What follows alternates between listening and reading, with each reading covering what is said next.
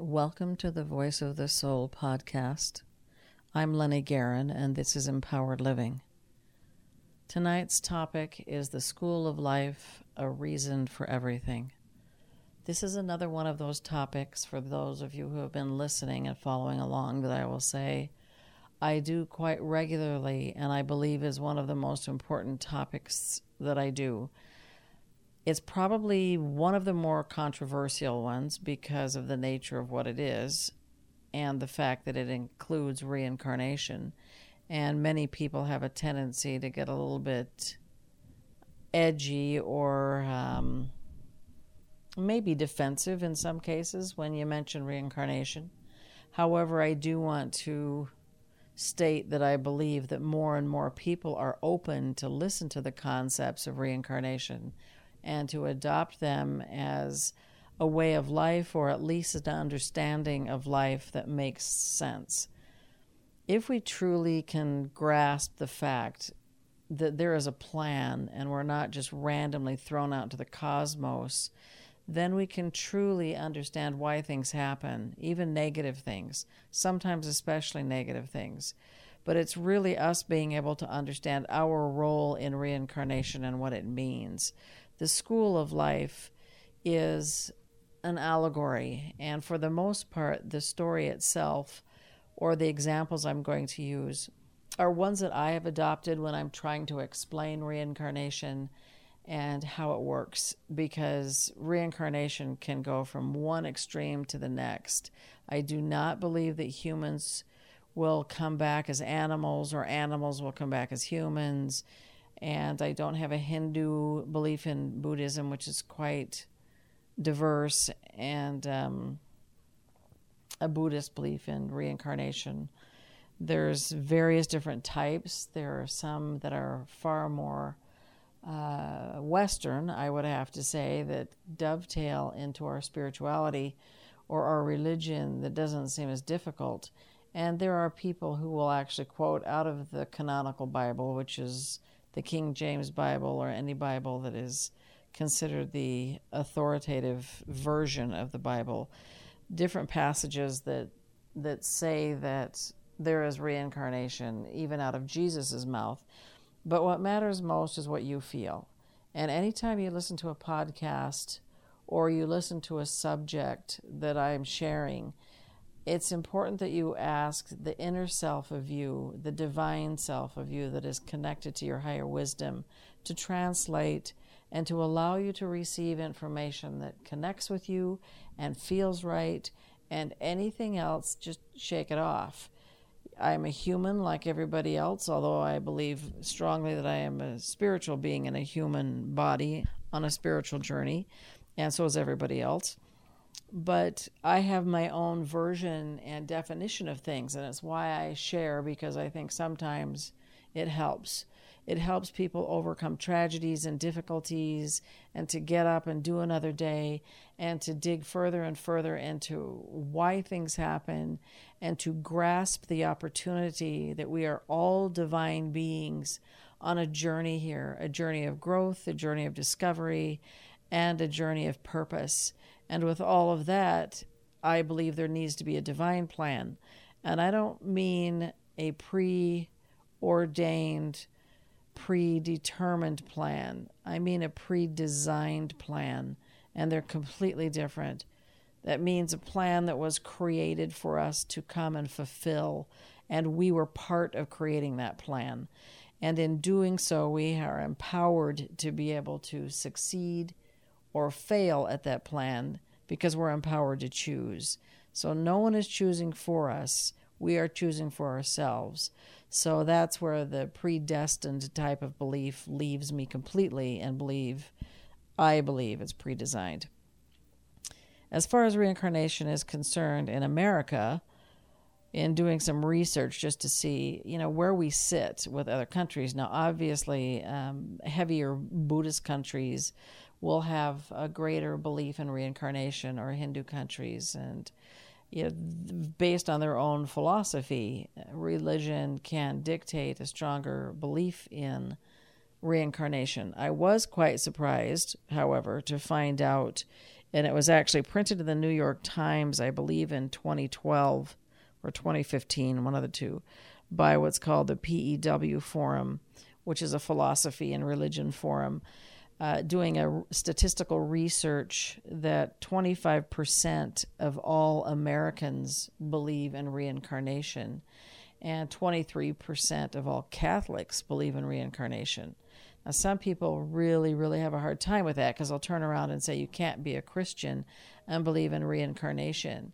And for me, if you are a very diverse Christian and you study diverse teachings of Jesus' life here on this earth plane and not just stay stuck in the canonical Bible, and you allow yourself to study whatever comes to you that feels great and connects with you, you'll find that reincarnation just makes absolute sense. It isn't possible for me to take a concept that we were born here for 60 to 90 years these days, and in that period of time we get married, or we go to school, we get married, we have kids, we grow old, we die, and then some guy with a long beard is up there checking off who goes to heaven, who goes to hell.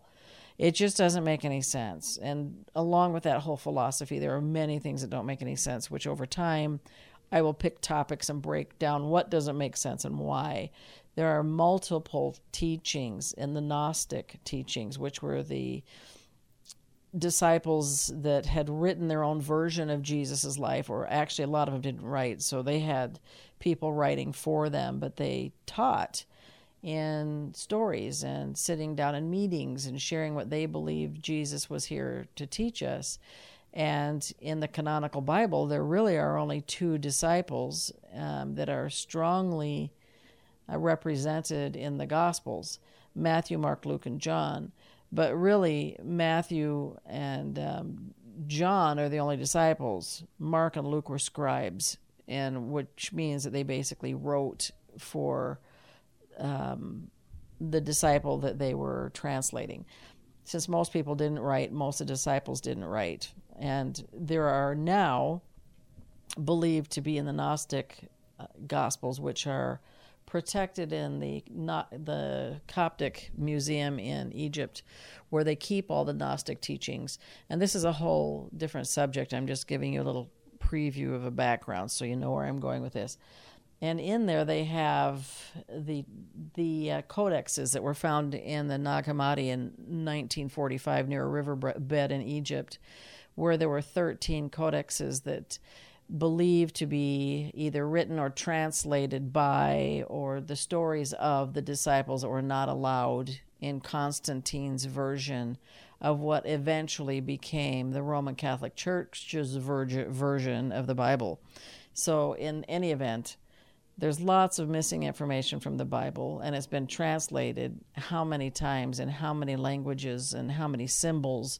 So you have to look at it. It goes from a symbol to a language, to another language, to a symbol, to another language. It would be like taking Japanese and turning it into Spanish, and then turning it into Greek, and then turning it back into another symbol like Chinese, and then translating it to English, and doing that several times, and then seeing if the story comes out the same. Because if the Word of God is exactly as is written, then they'd have to go back to the Aramaic Bibles and only keep one Bible and not allow any translations.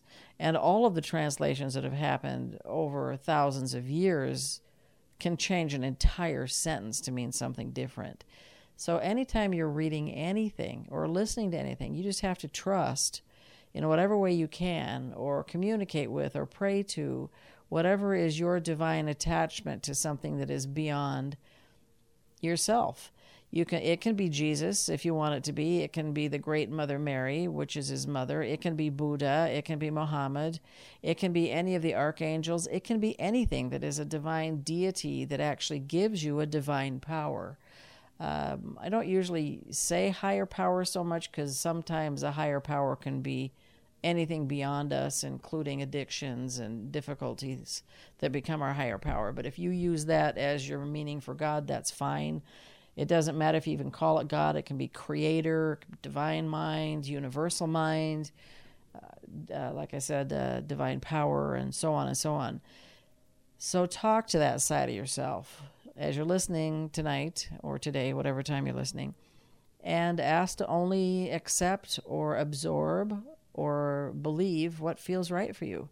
And in time it might change, or this may work for you, and you'll go, wow, that makes so much sense. It was really hard for me to feel like I was in a box spiritually, and it required me to search. And I searched the origins of the Bible and the teachings of Jesus for close to 30 years before I actually started translating information that made sense to me. And sometimes it was like throwing it all in a mixing bowl and stirring it up and just taking out the parts that worked, because there's so much. There are so many teachings about Jesus that I can't believe that one book houses all the truth about who he was and what he did here. And there's some really amazing mystical teachings about Jesus that I absolutely love that would be completely blasphemous. So I just have to say, I don't care if it's blasphemous. It works for me. And if blasphemy works for you, then adopt it. Jesus was the biggest blasphemer of his time. It's why he was persecuted, because he was blasphemous to the orthodox teachings and to the government rule. So he was a pretty blasphemous guy, and his whole thing was to teach enlightenment, and it's believed by many, and there are several books that talk about the comparison sayings of Jesus and Buddha, that he studied Buddhism, because Buddha was born 500 years before Jesus, and many of his sayings and many of his teachings parallel a lot of Buddha's teachings. And where does that all dovetail? Well, it dovetails into a place that helps us understand that reincarnation is a possibility. And you can read different things, and you can study different things, but truly the divine voice in you, the voice of your soul, will be the one that will translate and say, you know what, that makes sense to me. It makes sense to me. And many of the quotes that I picked for tonight are a little deeper and more intense, but I am going to end with all the famous people who believe in reincarnation, because it's pretty staggering. These amazingly educated people who believe in reincarnation and did their whole lives, and people that you would think were just intellects or intellectuals or super religious people or successful people that were rigid in their belief systems, but they weren't. They were very open-minded, and I believe it's why many of them became so successful. Their belief, and many beliefs, are that we incarnate many, many times until we master this life. And we bring with us into this life successes and knowledge and wisdom from previous lives. I believe we keep coming back because we have to master our ego, that we're born. I'm not going to go back to the original fall of man and why we're here. Let's just talk about now. We were born this lifetime because we didn't finish something last lifetime. And we brought with us, and it cracks open out of its own pod, our ego. And the ego is the dark side of ourselves. And that dark side of ourselves has run around from lifetime to lifetime to lifetime. And it's been talking in our head and convincing or persuading us to do things that are negative. When it's fully in control, it's an addict. When it is just being a complete distraction and keeping us from our soul path, it's the ego. It's the voice that we hear that causes stress and fear and challenges and difficulties, and it's judgmental and it's angry and it's whiny and it's all the worst aspects of human. And when it's converted into an addict and leads us down the path of addiction, it's horrible, because it's the worst of addicts, whatever that happens to be. I'm finishing up The Soul of an Addict and the 7 Spiritual Steps to Sobriety, and when that's out, that will have a lot of information in it about ego becoming addict, and that is the part of us that completely disappears from its spiritual purpose and completely attaches itself to living a carnal, materialistic, earthly, addicted life. That's part of our karma. And addicts absolutely come back if they don't master their life. They absolutely will come back if they don't master their ego, their addict, and turn their life over to something more divine. We have to come back if we have not mastered addiction, because that in itself is the worst part of being a human, is when we let addiction take over and cause us to harm other people, not just ourselves, but other people. So we get a do-over. Let's just say we get a do-over, and we come back, and we have to come to what is this earth plane, and this earth plane is a school. It's a school of life, and the school of life has courses that we have to take. Now, since I believe that we are able to pre-design this life, I believe it's like sitting down with an advisor before you enter college, and you say, I would like to take this class, this class, this class, this class, and the advisors help us decide whether that class is appropriate, whether it's enough, whether we're taking enough credits to graduate. And we create and design the classes we're going to take before we enter the school of life. These advisors let us know, and these are divine beings on the other side of the veil that are actually accessible to us to communicate with, to tap into, to meditate and ask for help our entire life. We have divine beings who watch over us if we will just settle down and ask for help. Many people will find their spiritual connection through meditation, and there is always going to be a meditation of some kind that will follow a podcast topic. So there is a reincarnation meditation after the podcast that will take you on a visual journey to understanding reincarnation from the divine side. So beyond this human earth plane, which is the school of life, there is a veil that separates us between here and the heavenly realms. Beyond that veil are the divine ones who are there to help us, who helped us design this life. And it was created based on not only failures and things that we didn't complete, but on purpose and missions and gifts that we have, bringing forth a part of us from another lifetime, knowing things that are beyond our human intellect and what we've studied, that are gifts that we can share with the world to help the world. I believe the world is in a really chaotic place, and it is sending out a calling for souls to incarnate who can help. The kids that are being born this day and age are far more advanced than we were and our parents were and our grandparents. And most of them won't tap into regular religion. And as they get older, if you look at most of the teenagers now, they don't get it. They don't want it. They want something that makes them feel empowered and connected and spiritually driven in a way that is interesting. And it takes a lot sometimes to reach those kids, because they're not going to buy into the propaganda that was, our grandparents' propaganda. They're going to buy into whatever helps them feel inspired. And many, many, many young people that I've worked with truly understand the concept of reincarnation and don't even question it, especially when I talk about it in the school of life way, which is, okay, you chose to come back here to finish classes because you dropped out of school.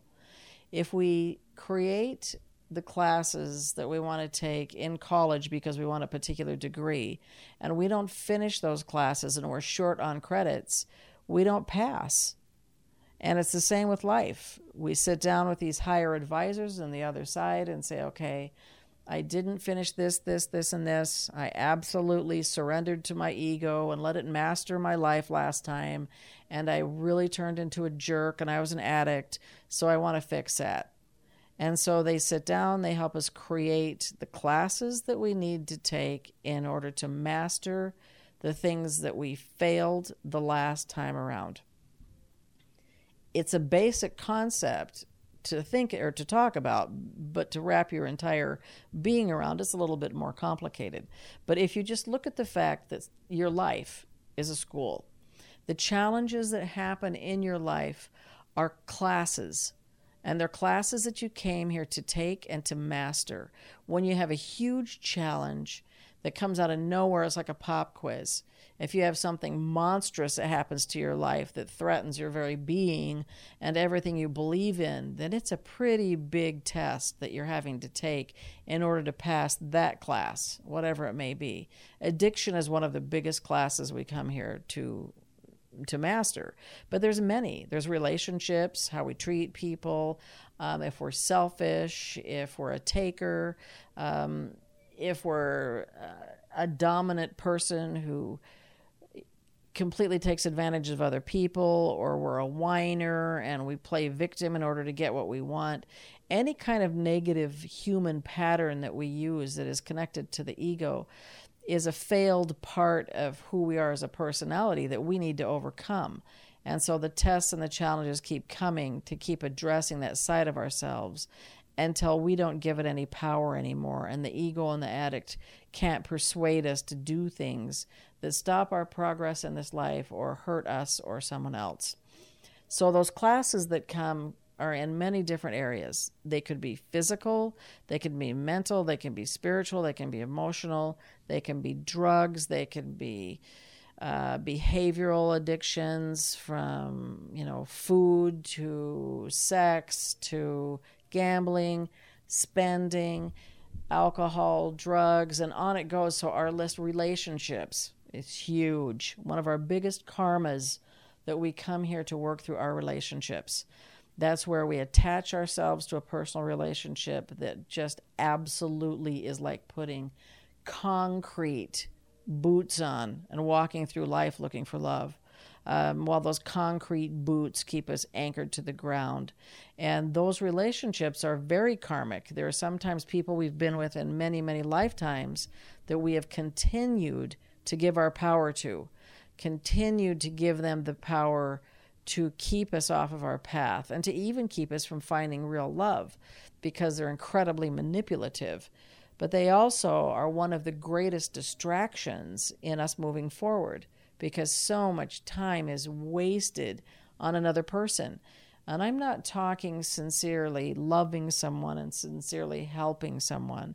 I'm talking years and years and years of a relationship going nowhere, or the abuses that happen in relationships where you give yourself away and you negate other things you're supposed to do, whether it's taking care of your children, or it's moving forward in another part of an education that you could be amazing at. If you have a special gift you're supposed to give the world and this other person just distracts you all the time, you allow that, you choose that, you fail that class. So you take it over and over and over again, and you may take it over and over and over again in this lifetime. And until you die, you have an opportunity to change it. The beauty in reincarnation and karma is that you have an opportunity to choose to change. You're empowered to choose. You're empowered to change. That's the mantra that we use all the time. In Voice of the Soul, Soul of an Addict, anything else that I write, it's all about being empowered. My favorite word ever, empowered. Empowered to choose, empowered to change. We'll live powerless if we keep letting the ego or the addict take over. But the most important thing we can do is gain self-knowledge so that we can step out of the rut and the pattern of the incarnations that we've had that just keep going over and over and over and over again. And I don't personally want to come back to this earth plane again. Now, there's lots and lots and lots of things I believe that are too out there to bring up yet. But I do believe there's life on other planets. I believe there are other galaxies. I believe that beyond the veil where all the deep and spiritual wisdom is, we can choose to be born somewhere else. So if we master this life and we graduate from this school, we graduate with a degree to help other beings. Now, if we do it right, we're going to graduate from the school of life while we're still alive on this planet, so that we can use the gifts that we came here with in order to help this planet heal, whether it's knowledge of how to heal animals or people or the environment or the government or any numerous places. We are given gifts that we carried into this particular school of life that allow us to grow and to succeed and to graduate.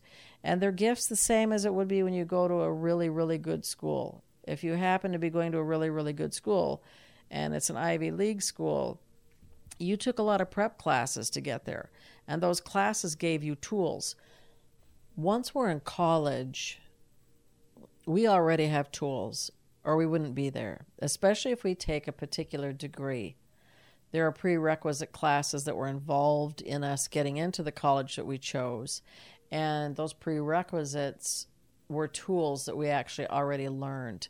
So we're using those tools in college, which is exactly what we're doing on the earth plane. We're bringing the tools from other incarnations forward into this school of life so that we can take the classes that we dropped out and did not complete, and we want to graduate. And if we graduate with a degree in this life, which is overcoming the ego and the addict and all the pulls of the human magnetic earth energy that is so dark, and we actually listen to the voice of the soul and live from a higher realm of consciousness, then we can actually graduate still alive on this earth plane and use our gifts to help people heal or to guide them while they're in school. We then become a professor or an advisor. People that we meet along the way who become our mentors or who have wisdom that will help us.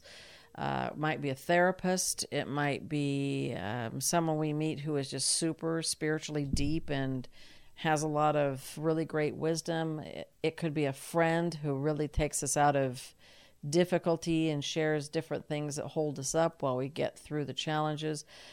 Our mentors and our advisors that are here on the earth plane, those are the people who have already graduated to a degree in a lot of areas that they're beyond us. So they're helping us get through class by being an advisor or a mentor.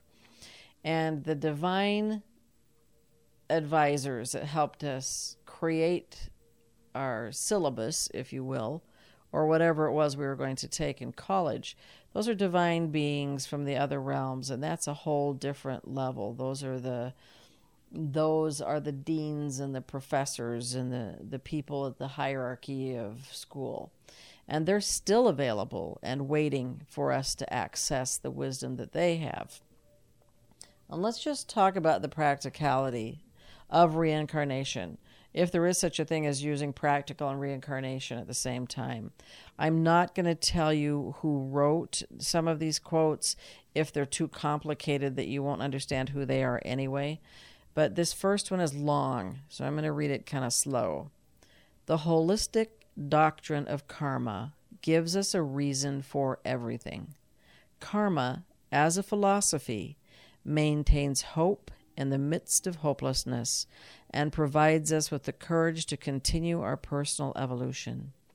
Instead of agonizing over the seemingly unexplainable and often unexpected events in our life, we can use the wisdom of karma as a key to understanding guidance and spiritual growth. This is where blaming circumstances for where we are becomes a huge fail in the quizzes that we're being given. When something happens that is negative, it's important that we try to understand why it might have happened. Sometimes we aren't going to know and we have to just let it go. But if we have the wisdom to actually look at it and say, what is this trying to teach me?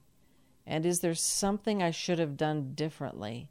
Is there some way I should have responded or acted differently in this situation? And what could the end result be if I take a different course? If I move off of what is the natural way I would handle something that I know already is inefficient or just wrong. And if we will do that, then we'll start to understand that there is a cycle of as you sow, so shit is happening. Now, we may not remember what that is, but it doesn't matter if somehow inside of us we accept responsibility for where we got, no matter what it is, and no matter who we want to blame, because it's easy to blame. It's easy to point to somebody and say, it's your fault I got here. But what if that was part of the plan because we maybe screwed that person over in another lifetime? And so the contract in this life, the agreement, the commitment in this life is to fix what we broke in another time and to have to feel what someone else felt that maybe we hurt along the lines. And it doesn't mean that the karma is coming from the same person who is hurting us now that we might have hurt them. We might have hurt something completely different. But sometimes those difficult challenges happen because of something we've done. Sometimes it's just part of helping us grow. I don't believe, and this is where I part ways with a lot of the traditional New Age belief systems, that if you fear something, you bring it upon you. My mother was a wonderful minister and taught incredible teachings about the power of positive thinking and the power of your mind and the power of love. And she was very much a believer in the ability to manifest and create your world through positive thinking and positive belief systems. My father also, they both had very, very parallel beliefs about the power of the mind. Where I parted company in some of that teaching is the flip side is that also all negative things happened because you feared it upon you. Well, I don't believe that. I don't believe that at all. If that were the case, we should just walk through life petrified that we're going to fear something because it's going to happen. Some things, I believe, grow and become more intense and more negative and affect us in a really bad way because we are focusing on the fear and the negativity. Yes, yes, yes, I believe that. I believe we can add negative energy to an already negative situation, and we can create a more difficult outcome. And sometimes things we fear will manifest, not just because we feared them, but because we repeatedly visualize them into manifestation, and we had something to learn. Most of the time, the challenges that happen are tests. They're tests in the school of life that we must pass in order to undo karma that we have created in another lifetime. And to pick up tools or actually, sometimes it might have nothing to do with something we did in another lifetime. Sometimes it's to give us a tool, an energy, a power, a knowledge, a wisdom that we can share with other people so that those that are hurting, that are coming up behind us, who might be weaker or might be more afraid or they don't have the same courage or whatever the case is, we can reach out and help them because this event happened to us. But if we wallow around in the blaming, and it's everybody else's fault, and we don't take responsibility for it, 100 years from now, you're going to be sitting in the same place doing the same thing in a different body. And that's a shocking thought, but it's totally true. If you ever think about meeting someone who you instantly dislike, I mean instantly, it's like something just blasted against you and you absolutely feel like you have to recoil. That is either karma, because you've known that person in another lifetime and it did not go well, or they're projecting a negative energy that comes from their own school of life where, they might be the thug or the bad person or the troublemaker who just carries that kind of energy. And you also, on the other side of that, can meet someone who you instantly feel an attachment to, like you've known them forever. Like they instantly meld in your energy and you think, wow, you're like a family to me. We can have a stronger attachment to people who have karmically been connected to us than our own blood relatives, that feel like sisters, that feel like brothers, that are so close that you can't describe why you have so much love for this person. And I'm not talking romantic love, even though that can happen. Then the thought of karma just steps in and reincarnation just makes sense, because it's like we incarnate in groups. So we have an opportunity to complete lessons and cycles with the same group of people in another lifetime and in this lifetime. We just have to be aware of keeping our boundaries straight so we're not suffocating another person. but learning from each other, loving each other, knowing that our relationships can be eternal, and meaning we can reincarnate with that person over and over and over again, not even on the earth, but in other places and other realities, as difficult as that may seem to comprehend. Imagine somebody you truly love and care about that you would like to have by your side through eternity. So when this lifetime is finished, you can go on another journey that is evolved and allows you to go from this school of life to graduate with a master's degree or a PhD so that you can become a teacher in another school of life. You can become a professor, you can become an advisor. You're going up the ladder of hierarchy in the school of life as you graduate from the school with your own classes complete, finished, and purposeful.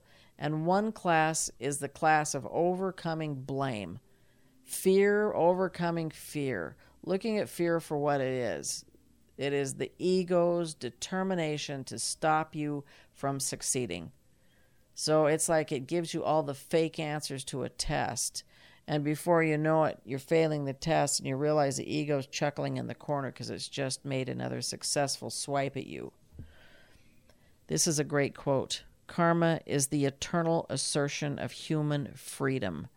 Our thoughts, words, and deeds are the threads of the net which we throw around ourselves. And that's by Swami Vivekananda.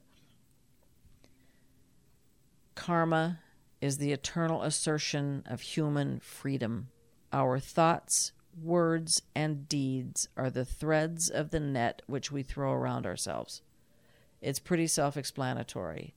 I love it because it's simple. What's coming out of our mouth, what our behaviors are, and how we react are creating the net that is around us. And that net can either be a divine and powerful auric field that keeps us protected, or it can be chains like we're in prison. And that's based on how we make choices when the karma comes, because it will come. Nothing is left undone. So if you think you were secretly able to accomplish something and you chuck about it in the silence, you know what? You don't run away from the universe, from the divine creator, and from all those divine guides that see through the veil. And karma is a complete, absolute truth that will be seen and reckoned with, whether you think you got away with it or not. So if you do something you shouldn't, the best thing to do is to make amends for it as soon as possible and do whatever is necessary to fix it. Because it didn't go away, it actually got worse. And the more you hide and the more you lie and the more you try to get out of it, the deeper and more intense the karma gets. And whatever you did will come back to you 1,000-fold. So just know that part of the school of life is repairing that kind of karma so that you can fix it, whatever it was. It isn't hopeless. It's about having the hope to change the things that we've done that were mistakes. Perfect justice rules the world, for the powers that are superior to us know the whole life of the soul and all of its former lives, which is what I'm just talking about. That when we think we have skipped out on paying our dues, there is a power beyond this world that is superior to this world that is keeping track. And it will make sure that we get the credits that we deserve in this school of life, or we lose the credits. And we have to pay for that by going back, sometimes by failing out completely, by having to retake courses. But the bottom line is they know. And so there's no sense trying to pretend that it didn't happen. Karma isn't fate, nor is it a punishment imposed on us by some external agent. We create our own karma. Karma is the result of the choices that we make every moment of every day. And this is where empowered to choose becomes crucial. Because karma isn't fate. Whatever choices we've made in the past brought us to this day, whatever they were. Whether they were positive choices, negative choices, they were behaviors or addictions that hurt other people, that hurt ourselves, whatever we did brought us to this point. If we failed the class, we failed it because we cheated on the test, or we bypassed the answers, or we didn't do the homework. And so if we're failing, we are either complacently skipping along pretending we don't have to do the homework, or we're failing the test because we don't even want to bother working hard enough to succeed. But the truth is, it's in our hands. Nobody out there is doing that. We are not being punished by an external deity. There's no dude up there with a long gray beard saying, punish that person for he has sinned. We are our own judge and jury. Now, mind you, the divine ones will create an energy that causes that net that we throw over ourselves so that we don't just skip out, because there's plenty of people who don't want to face the things they need to do to fix the challenges that they created. But there is a divine justice, which is when the divine ones on the other side create an energy, which is like a wall of steel where you stand there and you have to look at it, and there's this bright light that just is glowing from it saying, you better make the right decision. And so you do. Whether you like it or not, the decision comes to you. Each of us is here to discover our true selves, that essentially we are spiritual beings who have taken manifestation in the physical form, that we're not human beings that have occasional spiritual experiences, that we're spiritual beings that have occasional human experiences. And that's Deepak Chopra. And I love most of his stuff. I mean, I love all of his stuff, but some of it isn't as easy to read. But he has great quotes and great thoughts. But it's true that we are here as spiritual beings going through a human existence in this school of life to overcome karma and to teach us about our true self so that we can manifest our true self in the physical form. And as we do that, we keep graduating classes and moving up and up and up until we're ready to graduate. And we graduate with a master's degree or a PhD.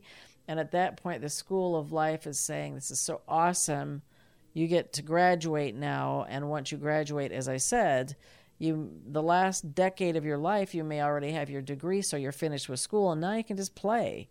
You can play, enjoy life, and have fun with the degree that you have earned and make a difference in the world politically, spiritually, in a multitude of ways. Whatever aspirations that call to you are aspirations that are being taught to you in the school of life for you to use when you graduate. You just have to choose. You have to say, I'm going to do this thing because I know it's going to make a difference. This is by Edgar Cayce, who was really into a lot of intuitive work, and he was considered a psychic. He was actually super popular in the 70s and has a lot of different books out about all different kinds of clairvoyance. And some people thought he was a little bit crazy, but he had some really, really amazing teachings if you can get past some of the things that people said. But this is one I really like. Actually, we have no problems. We have opportunities for which we should give thanks. An error we refuse to correct has many lives. It takes courage to face one's own shortcomings and wisdom to do something about them. It's true. When we look at the problems as opportunities, we will find that they have a gift in them that we can correct a mistake that maybe has followed us around for 1,000 lifetimes. We just don't know. But I'll tell you what, you can see old souls. You can see them and you can know who they are, and you will gravitate to them. It's the depth of the look of their eyes. It's an energy that is around them. And old souls mean they have incarnated many, many, many times. And this is probably what is called, quote, a last lifer. A last lifer is someone who's figured it out, who is finally a senior in the school of life, and they're waiting to graduate, and they're done. They've taken all their tests. They've passed all the tests. They've taken classes over and over and over again until they got it right. And they have now volunteered to help other students graduate. And they are standing there in all of their love and light and glory, ready to receive their master's degree, their PhD, their certification. And in them is this vibration you can feel. It's palpable. And when you're around them, you just know it. There are famous people out there that carry that energy. There are actors, musicians, your neighbor. It doesn't have to be someone famous, but you can tell the people who are on an ego addict journey versus the people who are on a divine journey to enlightenment. You can just tell. Whether if you put one actor next to another actor and take the one who's totally all about ego and getting attention versus somebody who's a philanthropist who truly wants to do something that matters in this world. Those are old souls who came here to leave a piece of their light when they graduated. So when they go to the other side, they can then choose a different place to be born and different gifts to share that aren't so difficult. The earth plane is a very, very difficult school. It's like Harvard or Yale or Oxford. It has intensely high requirements to incarnate here. There's a long waiting list, and it's very important that those who come here respect that they've been chosen to come here, to fulfill their karma and to do something that matters on this earth plane. Now, many people won't fulfill that obligation or make that commitment, but that's ideally what we're doing here. And anything less means we're going to come back and do it again. But the old souls that are out there already, who are trying to help us and are trying to help others, will guide us if we will let them. The old souls, being the divine elders of this world, who have lived enough lifetimes, made enough mistakes, finally connected with the voice of their soul, and were guided into their enlightened state.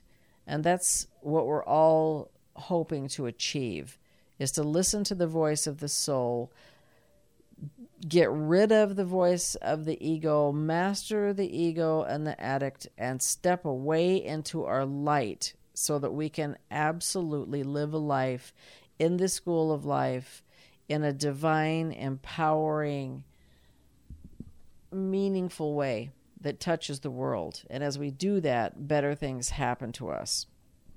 This is awesome. This is by Wayne Dyer, and it's short, but it's great. How people treat you is their karma. How you react is yours. I had to literally cram that quote down my own throat for about 7 years. There's many times I have not been treated very well, and I've had to actually drop to my knees and say to the powers that be, what the hell have I done in a previous life to deserve this much pain? And that was so hard because really I wanted to just get even. The ego part of me, the angry ego part of me, wanted to get even. It would feel good to get even. And in my old days, way back in my younger days, but I believe probably in other lifetimes, it was about getting even, getting revenge, making sure people realize they better not ever do that to me again. People do go through a process when they have treated us poorly where they are going to experience karma, but that's not ours to do. And it's not in our hands to do that. There's a divine justice that takes place when someone hurts us. We need to learn the lesson from the experience and step away, because how we react is our own karma. And truly, deep down inside, we don't know if we created that karma from a behavior in another lifetime, or it's a lesson that we're going to learn so we can help someone else. It's one of those two things. So if it is, then what we need to do is truly let go of it. No matter how difficult it is, let go of it. Forgive it and know that you'll gain divine wisdom by allowing it to run its course and to respond to it in the highest possible way you're guided, and leave the karma to the other side.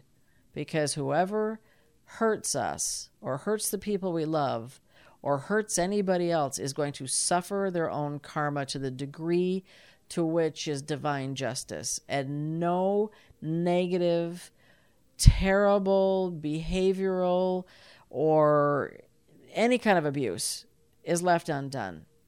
So there's always divine justice. The only way we screw it up is jumping in there and thinking we have to be the judge and the jury and the executioner. And when we do that, we get wrapped up in the karma. We don't want to be in that karma. We want to step aside and let that be their karma. And our reaction to it is to let go, move aside, and trust that the divine plan and the divine ones will take care of it. And in doing that, we free ourselves from our attachment to whatever it is that's going on. Your believing or not believing in karma has no effect on its existence, nor on its consequences to you, just as a refusal to believe in the ocean would not prevent you from drowning. I love that. It sounds a little dark, but it's not. Because it's just telling you that you can choose not to believe in it. You can choose not to believe in reincarnation, and you can choose not to believe in karma, and it's going to happen anyway. So it would be my advice that you do whatever you can to believe that you're in a school. This is the school of life. Karma is part of the tests that you have to take, and it would be in your best interest to try to at least understand that the test you're taking must be passed, because it's going to affect you regardless. And when he talks about the consequences of being in the ocean and saying you don't believe in the ocean and yet you can drown, not believing in the ocean is not going to prevent you from drowning. And not believing in karma is not going to prevent you from experiencing it. And there is good karma. There isn't just bad karma, there's good karma. For every good deed, there is 1,000-fold blessing. And that's something you want to hang on to.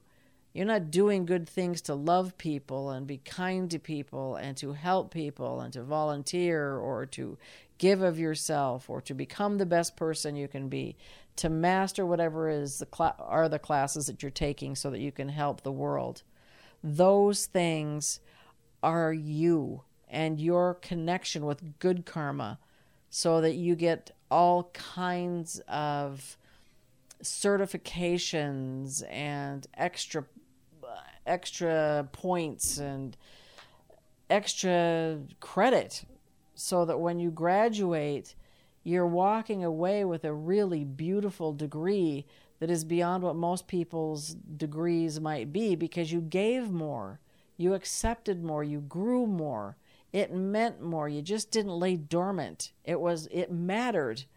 If you get up every day and you turn on the TV and you just lay around all day because you're complacent and the world blows by and you fail out of school, you're going to come back and do it again. I don't want to come back here. And I don't know too many people who love their life so much they want to come back here again. If you love it a lot, then just know you can create an even more lovely paradise version of this life and do more positive things for this world if you look at what you can do in graduating here, graduating this life, this school of life. While we are free to choose our actions, we are not free to choose the consequences of those actions. Consequences are governed by natural law, and that's by Stephen Covey. Who is quoted all over the place right now. He's kind of like the quote guy in Success. Think about that.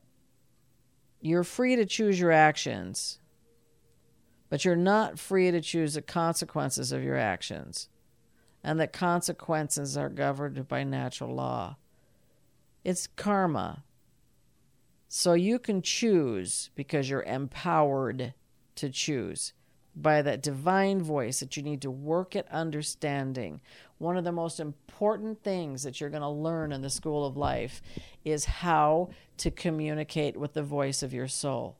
because the voice of the soul is the great interpreter of all divine wisdom to take you to graduation day. It is absolutely the most important class you will take. How do I learn to communicate with the voice of my soul? Because the voice of your soul is what will guide you away from actions that have negative consequences and will guide you to the place you want to be in order to succeed, achieve, and master the ego, and once and for all understand what it is to walk in pure light and pure understanding so that you can become who you're meant to be. This is by J.J. Dewey. When we increase our power to serve, we increase our power to pay off karma.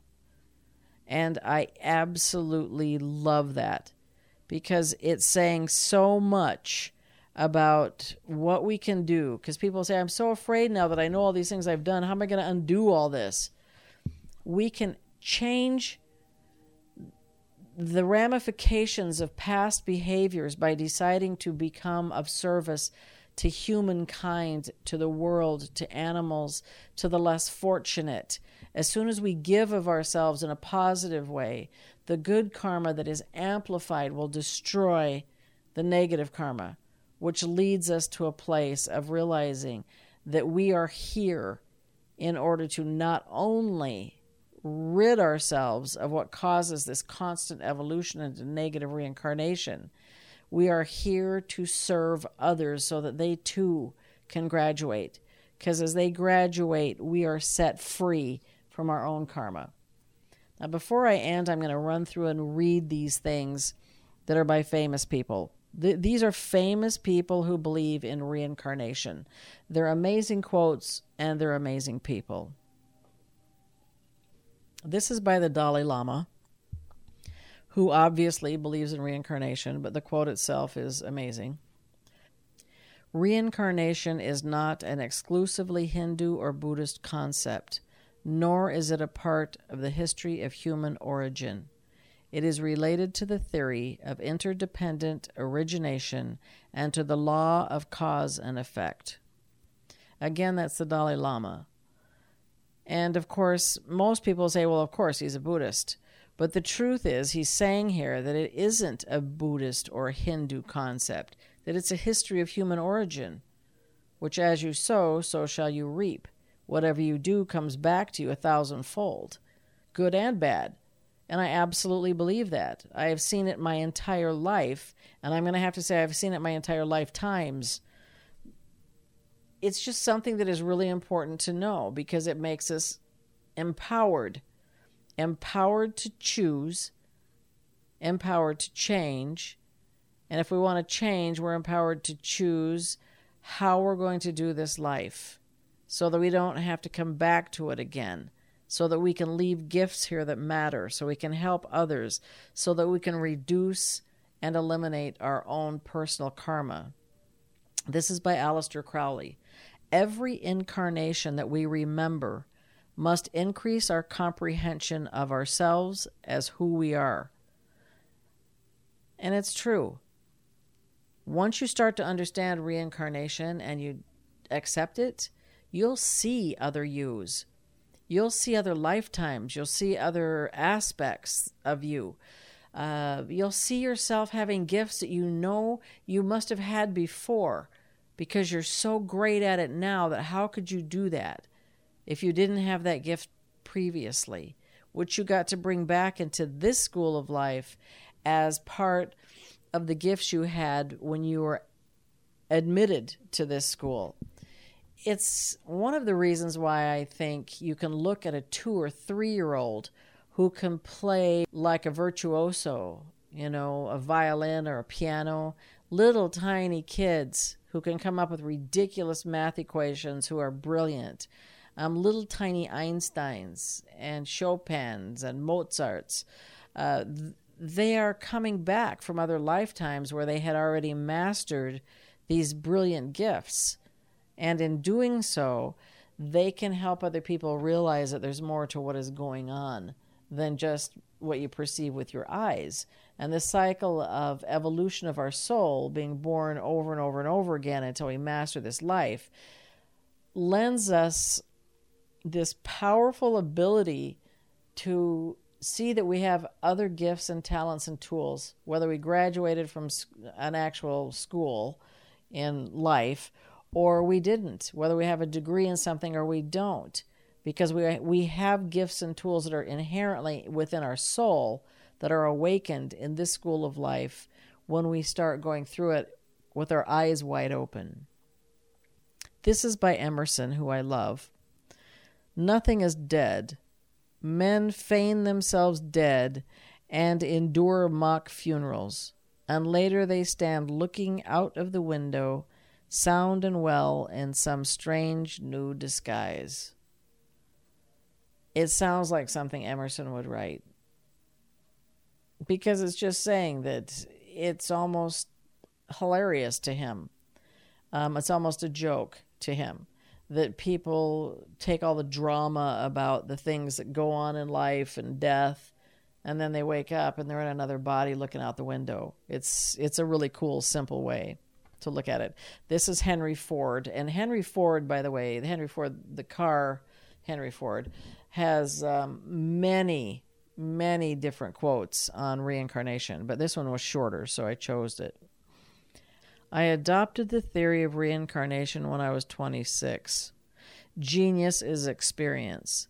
Some think that it is a gift or a talent, but it is the fruit of long experience in many lives. And as I said, he's got many.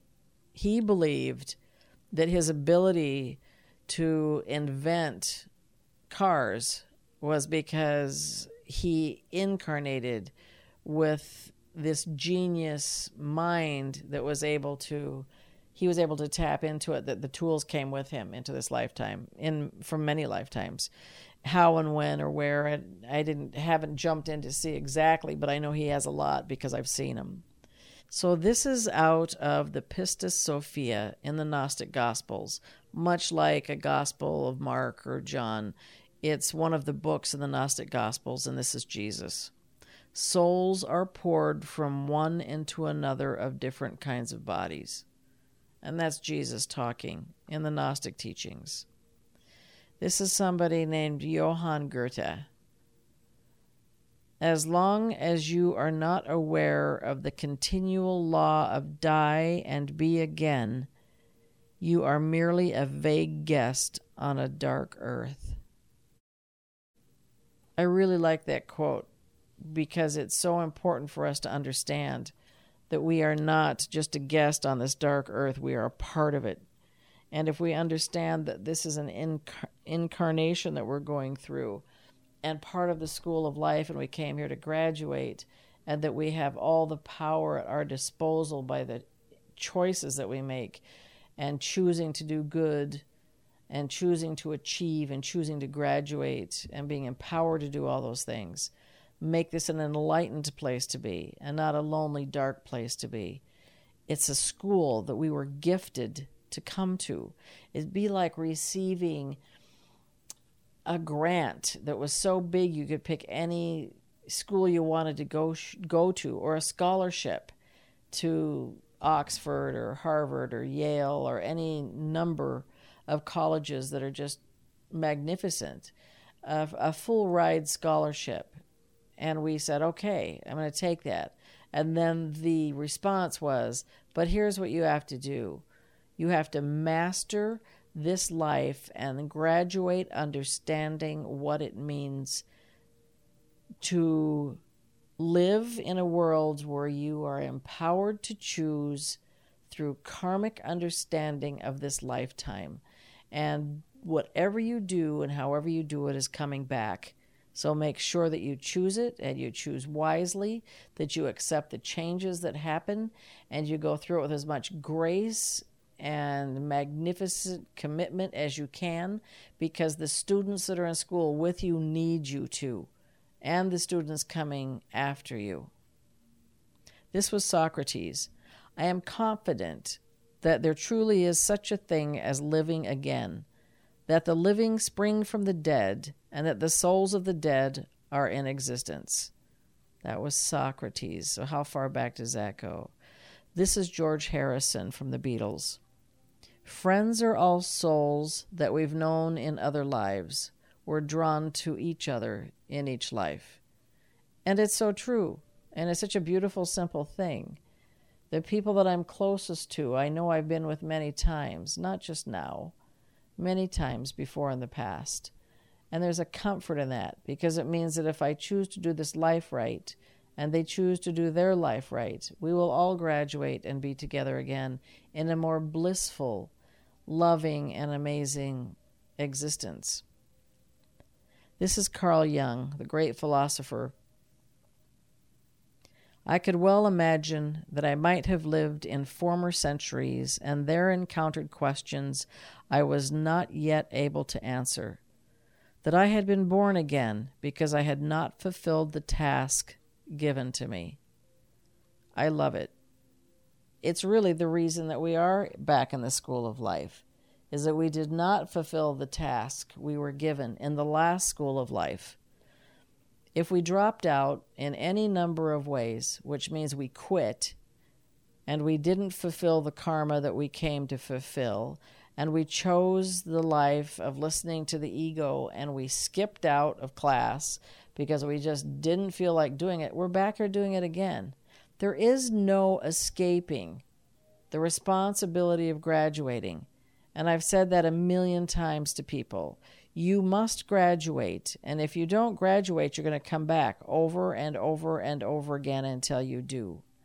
And what that path is going to look like the next time you come back will be either deeper and more difficult because you did so many things that were still beneath what you should do to graduate from a school of life, or you could possibly come back and finish up a couple new little things that you just didn't finish this time around. Most people who are here now are old souls getting ready to do the right thing, to take responsibility for where they are, to listen to the voice of their soul, guide them through all the classes and all the advisors and all the information that they need. And then lastly, they achieve their graduation prior to them actually leaving this planet, so they can help other people. And then this happens, which I absolutely love. And this is out of the Bhagavad Gita. As the blazing fires reduce wood to ashes, similarly, the fire of self-knowledge reduces all karma to ashes. It's such an amazing quote, because if we run around with our head in the sand and we act... I can't even say stupid, because stupid wouldn't even be good enough. We act like we don't have a responsibility to the things that we do or say in this lifetime. If we do that, our heads are buried in the sand, and we continue to go through this evolution of coming back to the same school over and over and over again. It'd be like repeating 6th grade hundreds and hundreds of times because we didn't want to go into 7th grade because it was too hard. But as soon as we choose, as soon as we are empowered to choose self-knowledge, we reduce karma to ashes.